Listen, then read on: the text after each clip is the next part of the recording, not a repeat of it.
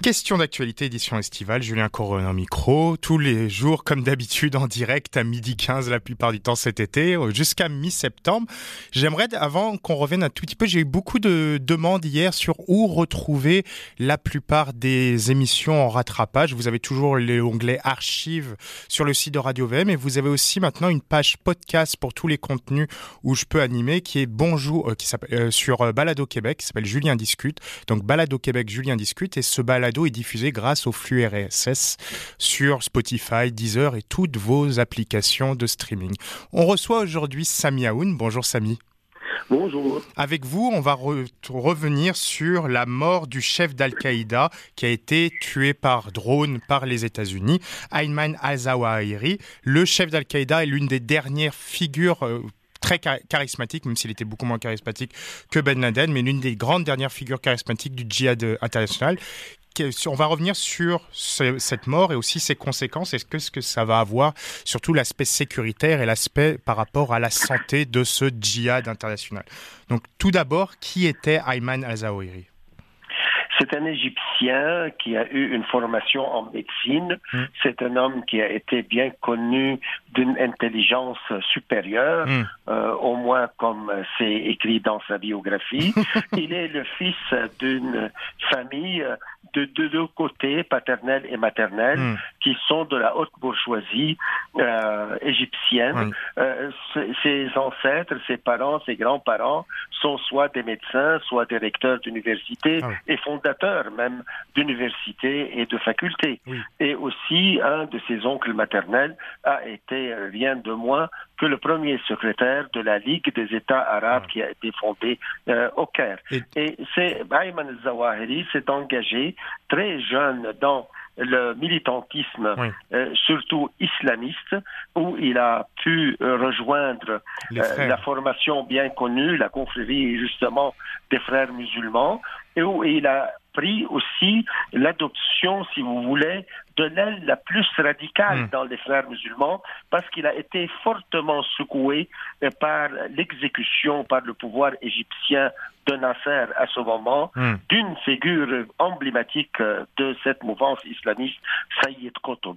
Et ensuite, il a participé à des actes terroristes. Dont l'assassinat de Sadaté, si je me souviens bien. Justement, où il a été emprisonné, il a subi beaucoup, semble-t-il, des tortures qui ont influencé sa psyché, il a influencé son parcours par après. Donc revenons à son parcours et surtout son parcours récent. Donc à la suite de la mort de Ben Laden, c'est lui qui a pris la suite d'Al-Qaïda. Al-Qaïda, à l'époque, il se retrouvait un peu tiraillé avec son militantisme n'était plus aussi radical que le nouveau militantisme proposé par l'État islamique. Et aussi dans le cadre d'un Al-Qaïda où le djihadisme, où la manière de pratiquer le djihad changeait. C'était plus les grosses organisations, c'était surtout les loups solitaires qui se donnaient comme titulaires de cette mission en partie, car ils reconnaissaient un peu l'influence de ces grandes organisations, mais n'en faisaient pas partie. Et il réussissait quand même à maintenir la vitalité de cette organisation. Et malgré cela, l'organisation a continué quand même à diminuer en influence, comme la plupart des grandes organisations islamistes, voyant leur grande tête penseur, leur grande tête directrice se faire tuer au fur et à mesure des années. Et donc lui est la nouvelle cible est mort ce lundi. Qu'est-ce qui va se passer pour vous, pour Al-Qaïda, et surtout aussi, quelle est la santé du djihad international actuellement ? Certainement, Ayman al-Zawahiri a tenu, comme tu le dis si bien, un peu la survie de Al-Qaïda. Mais c'est au détriment de la centralité de cette maison mère, en ce sens que lui, il a encouragé, soit volontairement, soit par la faiblesse de son leadership, la création à se faire créer des cellules et des réseaux autres et des franchises ici et là, qui beaucoup d'entre eux lui payaient allégeance, mais pratiquement, ils ont conservé une certaine autonomie, soit dans la décision, soit dans le choix de leurs priorités dans les cibles d'attaque. Et sur ce point, lui, il devient plus en retrait. Il va garder son halo de respectabilité minimale, malgré qu'il y a eu des dissidences et il y a eu beaucoup de critiques à son égard. L'autre point qui est important, c'est que la stratégie américaine de décapiter les figures et les personnalités et les dirigeants de cette mouvance signifie certainement un certain affaiblissement ils les mettent sous forte pression, mais cela ne signifie pas et n'a pas de conséquences sur la vitalité de ce djihadisme mondial. Il est là, il est morcelé, éclaté, mais cela ne signifie pas qu'il a perdu de sa nuisance. Peut-être ils ont perdu la possibilité de conception de grands actes terroristes à la hauteur du 11 septembre 2001, mais ils étaient capables de faire ou d'inspirer des actes de violence contre Charlie Hebdo en France, à Toulouse, à Paris, à Londres, et même, et c'est là le point où Ayman al-Zawahiri a pu peut-être changer, si vous voulez, la teneur de la stratégie de Al-Qaïda, parce qu'il a jumelé deux approches. La première approche, c'était, selon ses propres dires, l'ennemi proche. L'ennemi proche, ce sont les pouvoirs arabo-musulmans et musulmans en général, qui sont, d'après lui, des faux musulmans, en plus sont des suppôts du colonialisme occidental et les Américains. Et l'autre peut-être dimension, c'est l'ennemi lointain. À ce moment, il va s'attaquer directement. Est-ce qu'il croit être l'Occident responsable de la survie de ces régimes musulmans? Et en ce sens, il va jumeler les deux.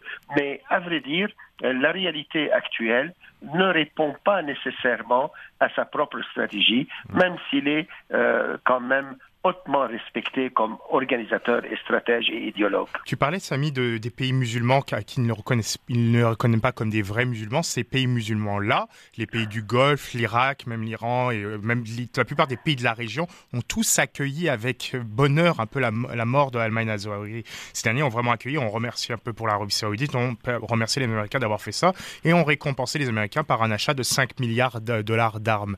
Est-ce que c'est quelque chose qui va, tu penses, permettre de continuer à relancer la dynamique qu'on est en train de voir de nouveau, de retour de forts liens entre les États-Unis et ces pays du Golfe et ces pays arabo-musulmans, en grande partie face à l'opposition iranienne? C'est très bien pertinent, ces points-là. De un, al-Zawahiri a déjà adopté, comme je disais, l'idéologie de Sayyid Qutb, c'est-à-dire de rendre tous les musulmans des mécréants, des ignorants de leur islam, et ils pourraient être sacrifiés en faveur d'un retour d'une islamisation ou même une sur-islamisation des musulmans. Et l'autre point qui est important, les pouvoirs sunnites, surtout l'Arabie saoudite, a toujours supporté le fardeau et les soupçons qui sont toujours là d'une implication directe ou indirecte où on fermait l'œil sur les agissements de Ben Laden, surtout vers le 11 septembre 2001. À ce moment, ils se sentent maintenant émancipés, qu'il y a une page qui a tourné, surtout avec ces deux fondateurs. Les deux ont passé par l'Arabie saoudite, les deux ont participé à la guerre islamiste, ce qu'on appelle les Moujahidines, contre l'Empire soviétique et contre l'invasion soviétique de l'Afghanistan. Troisième point, alors il y a quelque chose qui est passé dans la région dans deux points. Le premier, le printemps arabe, qui a montré pratiquement l'essoufflement de ce djihadisme et que par le biais de la violence contre l'Occident, on n'arrive pas à notre but. Alors c'était plutôt d'aller plus soit s'ouvrir sur un islam plutôt étatique et non pas sans frontières. L'autre point, c'est la normalisation avec Israël et avec les Émirats arabes unis, le Bahreïn, le Maroc, le Soudan, après les signatures de l'Égypte et la Jordanie de la paix. Alors maintenant, on est dans une stratégie qui est dire on normalise avec Israël selon nos conditions certainement, mais l'ennemi majeur qui pourrait être existentiellement menaçant, c'est l'Iran et non plus Israël. C'est leur point de vue et c'est pourquoi on comprend qu'ils ont fini par peut-être se sentir un peu émancipé la pesanteur de al-Zawahiri. Si on a un changement de paradigme en ce moment, on a aussi un retour à un ancien paradigme aussi, c'est les talibans dans les années 90 qui étaient un peu l'hôtel, le havre de paix pour les djihadistes, leur abri face à la persécution des pays musulmans et des pays occidentaux, qui avaient promis à la suite de la prise de Kaboul, à la suite du retrait occidental et américain, de ne pas recommencer ce genre de choses. Finalement, on se rend compte que Zawahiri avait pu directement après la prise de Kaboul est allé reprendre son condo sur place et pouvait se frélater tranquillement sur la terrasse jusqu'à se faire abattre par un drone.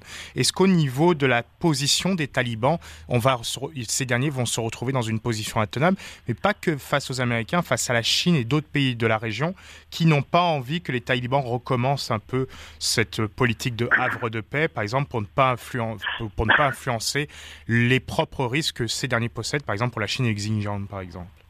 Et ils auront en premier peut-être une lutte intestine entre eux pour choisir quelle option devrait avoir par après, parce que on sait très bien que lui, il a été protégé plutôt par ce qu'on appelle le réseau Haqqani. Et Siraj al-Din Haqqani, c'est le ministre de l'Intérieur. Ouais. Son frère était un négociateur à Doha aussi. Alors on va voir, est-ce que les pragmatiques dans les talibans vont reprendre un certain souffle ou ils seront éliminés ou banalisés ou écrasés par l'aile la plus radicale. L'autre point qui est important, les talibans ont cette relation assez intime avec Al-Qaïda parce que les deux avaient un ennemi interne toujours dans l'islamisme djihadiste, c'est Daesh, qui est maintenant dans la région de Khorasan, et qu'on appelle l'État islamique de Khorasan. Alors, à ce moment, ils ont beaucoup de fils à retordre avec eux. On se souvient que durant la première année de l'arrivée au pouvoir des talibans, il y a eu beaucoup d'attaques contre les mosquées chiites particulièrement et contre quelques lieux des talibans. Ils se sont engagés dans des conflits, mais pratiquement les talibans ont perdu presque la bataille puisque les Daesh a pu survivre. Et en ce sens, vous avez raison de dire qu'il y a des préoccupations qui viennent de la Chine puisque Daesh est formé à sa base par des militants ouïghours ou Turkménistan ou d'autres. Alors, sur ce point, ça peut créer des inquiétudes. Oui, certainement, parce que la Chine a aussi des visées économiques sur l'Afghanistan, surtout dans l'économie minière.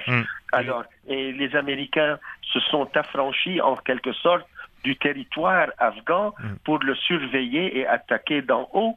Alors, et pour les Pakistanais, certainement surtout pour le ISI, les services de renseignement pakistanais, ils n'arrivent pas on ne sait pas s'ils contrôlent très bien les talibans ou c'est ce qu'ils cherchent à faire. Et aussi, même si les Iraniens instrumentalisent quelques éléments des talibans, mais ils ont beaucoup aussi eux-mêmes des inquiétudes à l'égard de la minorité chiite, les Hazaras. Pour les 2 dernières minutes de notre entrevue, on pourrait revenir aussi sur la position américaine. On voit que les Américains maintenant mettent en garde contre des recrudescences à la suite de cette attaque contre Al-Zawahiri, comme d'habitude après la mort d'un grand chef islamiste, d'un grand chef terroriste islamique. Mais de l'autre côté, on voit des Américains qui arrivent à continuer leur guerre terroriste sans être physiquement sur place grâce au progrès technologique, grâce au progrès de leurs services de renseignement. Est-ce qu'on entre dans une nouvelle phase de cette guerre face au terrorisme? Oui, certainement. Les armements américains hyper sophistiqués avec un ciblage si précis d'une façon presque inédite dans l'histoire de l'armement. Mais aussi, est-ce que cela est suffisant sans nécessairement un renseignement humain et sur le territoire lui-même? C'est presque impossible. Mais ça pourrait épargner ce que les Américains pensent, et c'est un débat interaméricain, entre une guerre de nécessité et une guerre de choix. Alors dorénavant, les Américains vont opter en général vers des guerres de choix et non des guerres nécessaires, pas des guerres de choix. Alors ils auront plus une marge de se distancier des conflits, qu'ils soient au Moyen-Orient, qu'ils soient ailleurs. Et de ne plus passer pour les coloniaux un peu qui viennent s'imposer sur place par la force sur le terrain. Justement, alors ça pourrait aider les Américains à peut-être, parce que comme tu sais très bien, l'extension impériale généralement pourrait porter les germes de la fin d'un empire. C'est ça. Alors, c'est cette surextension des Américains pourrait la diminuer ou s'épargner ce fardeau. En ce sens, ils peuvent, par cette sophistication ultra importante de leurs armes, peut-être combler cette possibilité-là, cette lacune-là. Et se protéger un peu de toute cette attrition que cette extension pourrait mener. Merci beaucoup, Samy, d'avoir répondu à nos questions ce midi. C'est toujours un plaisir que tu viennes nous éclairer sur ces grands éléments de politique internationale et on te retrouve quand tu le souhaites. C'est un plaisir partagé. Au Merci revoir. à vous. Quant à nous, on se retrouve demain pour un nouveau numéro. On ouvrira une nouvelle chronique de l'été, une chronique plus économique dans le cadre de la pré-campagne avec Olivier Jacques, l'un de nos collaborateurs favoris. Et on se retrouve comme d'habitude aussi tous les jours de la semaine ensuite jusqu'à mi-septembre. Et n'oubliez pas, donc en plus des archives de Radio VM sur le site internet, vous pouvez retrouver les différents contenus que je peux animer. Le Monde d'aujourd'hui et questions d'actualité format estival sur le Balado Québec. Julien discute et est disponible sur Deezer, Spotify et toutes vos plateformes de streaming. À demain.